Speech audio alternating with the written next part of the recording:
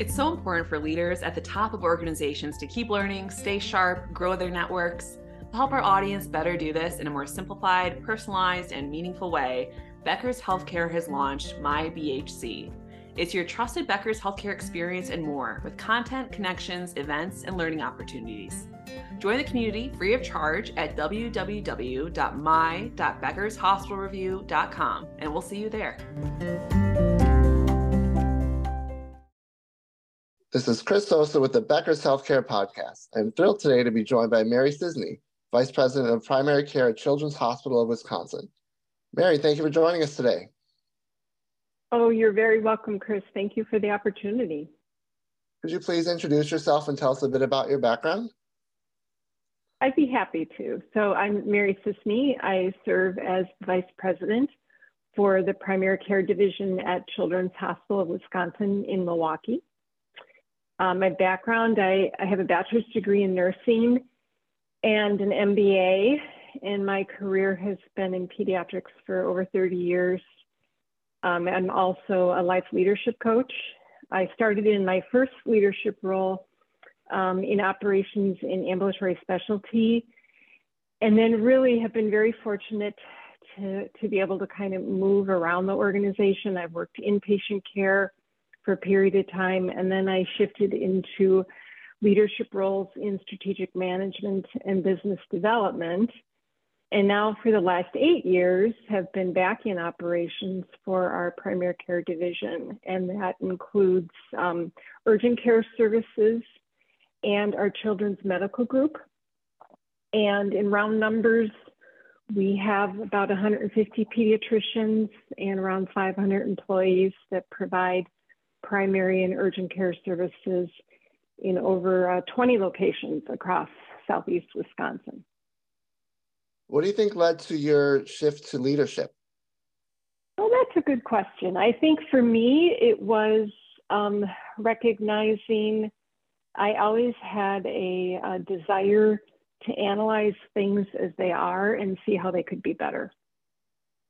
And so as I shifted from nursing, I think my probably first foray that was just looking at quality within healthcare and starting out as a member of a quality committee and recognizing the impact that happens when you step out of the business for a period of time to analyze what you're doing so that you can improve what you're doing in the business. And so I think that's how I would describe how I think about leadership and how I navigated my way there.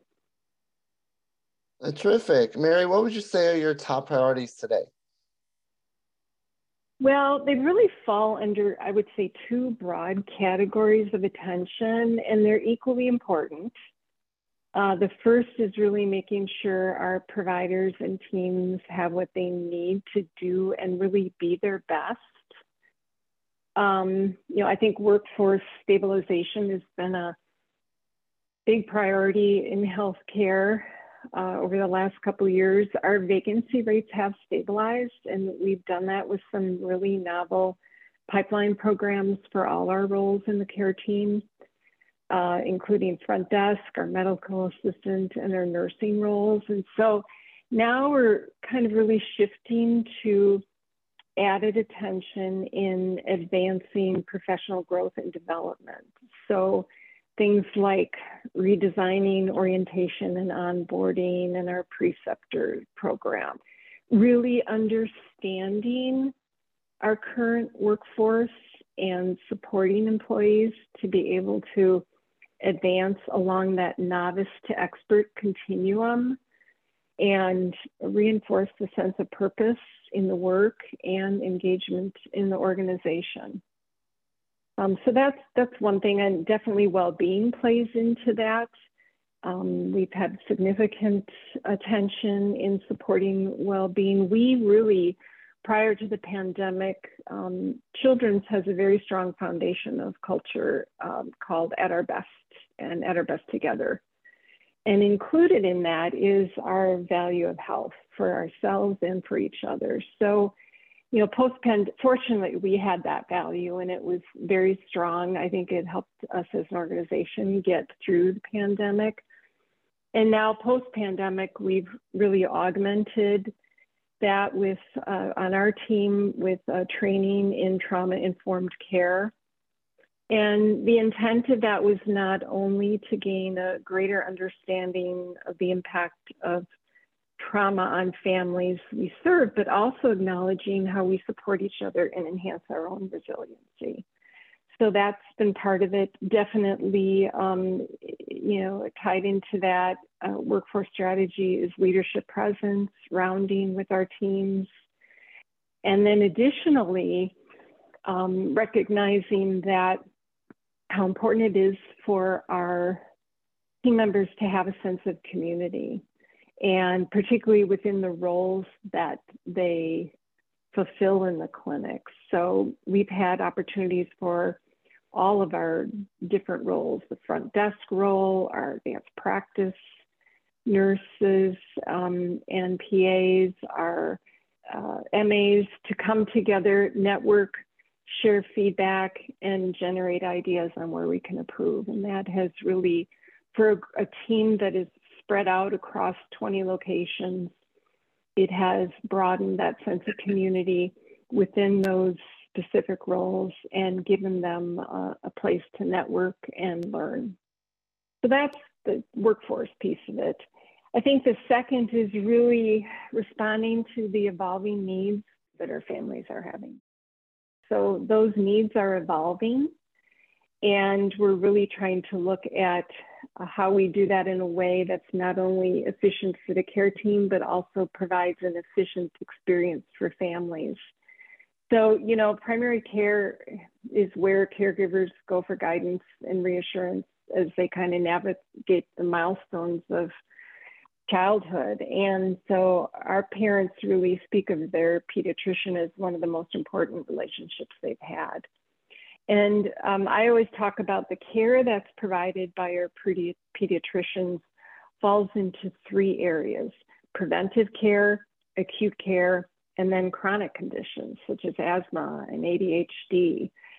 And so when we're as committed as we are to providing the very best across all those areas, we have to look at a multitude of things. So ease of access to care is one thing right now. I think convenience is such a significant factor in how families think about accessing care.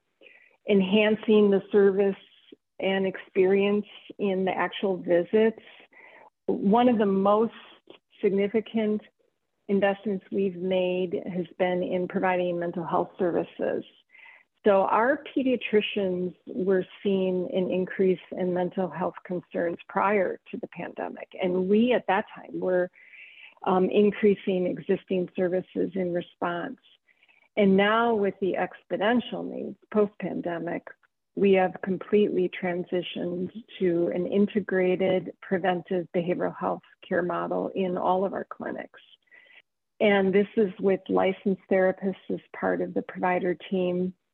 The model is very intentional to not only address the current high demand for acute mental concerns, but also providing preventive health across all age groups. So our therapists are introduced to families in our preventive well visits, and it's regardless of whether there's a mental health concern or not.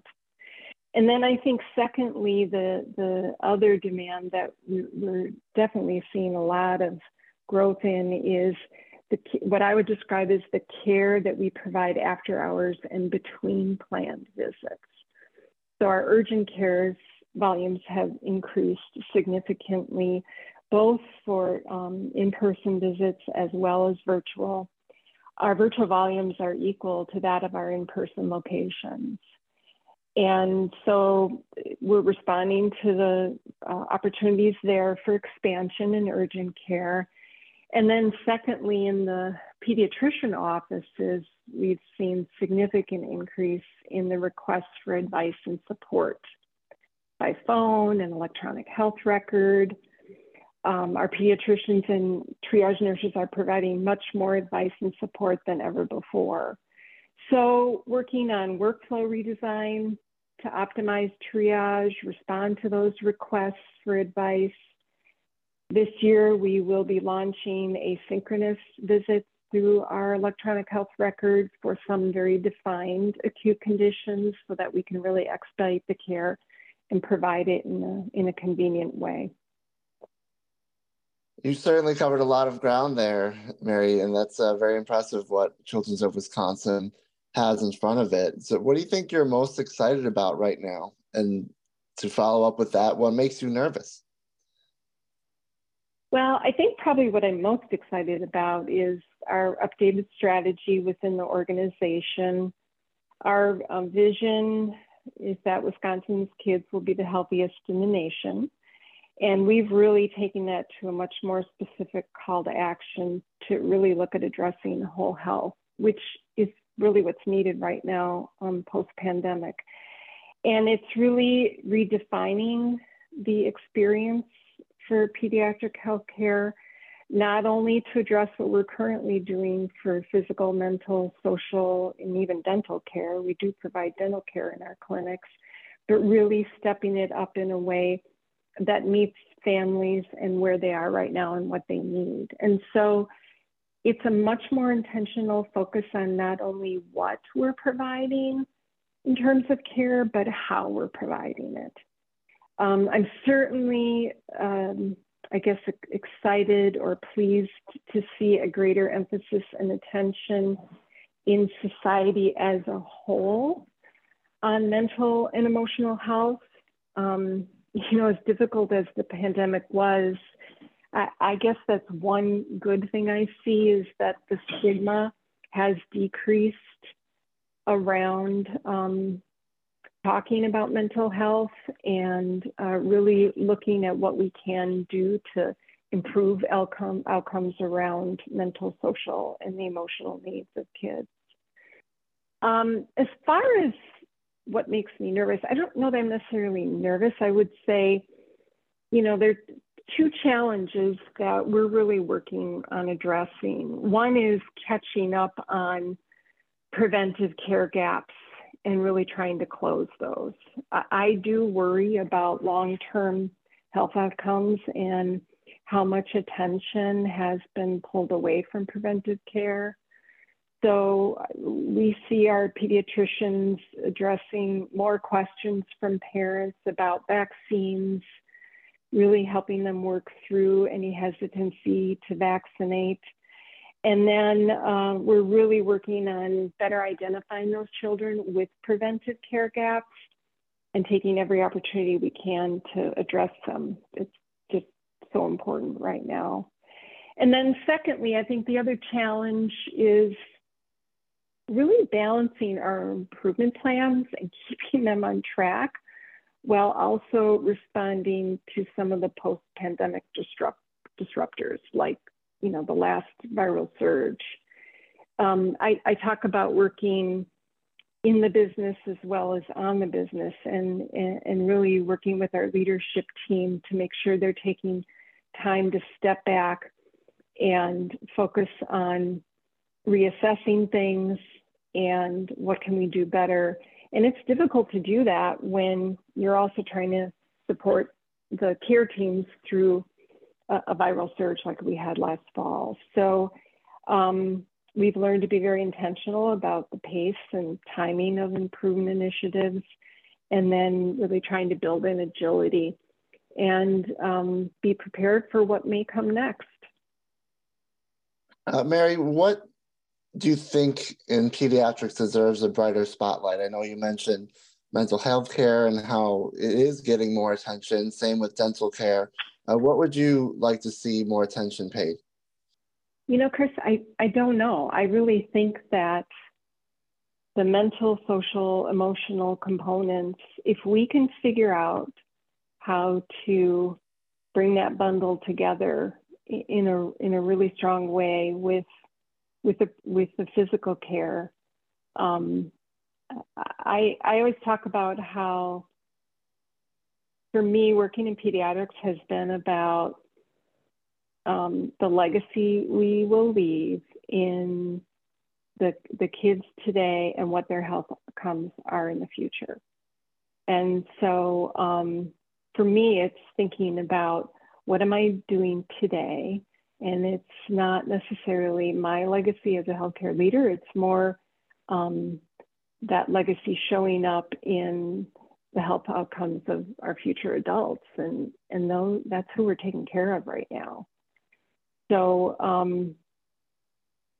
we spent a lot of time over the years, in the 30 years that I've been in pediatrics, it's strong emphasis on physical, and the opportunity right now is broadening that. So I think that is the bright spot for us. And then the other thing I'll say is, one of the great things about working in pediatrics is kids are so much more resilient sometimes than we give them credit for. And they bounce back, and that's where I've always garnered my own hope and resiliency, is working with those families and the children and seeing how they do come through the challenge. You spoke about the wonderful legacy of Children's of Wisconsin, and you've been able to see, take the long view of it as someone who's been there for 30 years. So what would you say to other leaders who are in your position, and how to really promote the health of children moving forward over, say, the next 30 years? I think it is about stepping back and taking the long look. It is so easy to get caught up in the immediate and the urgent that we face every day. And, part of that is part of your own well-being as well as a leader, is to recognize your thoughts and how they are impacting your own results, and then supporting yourself to think through that and giving yourself the time to do it.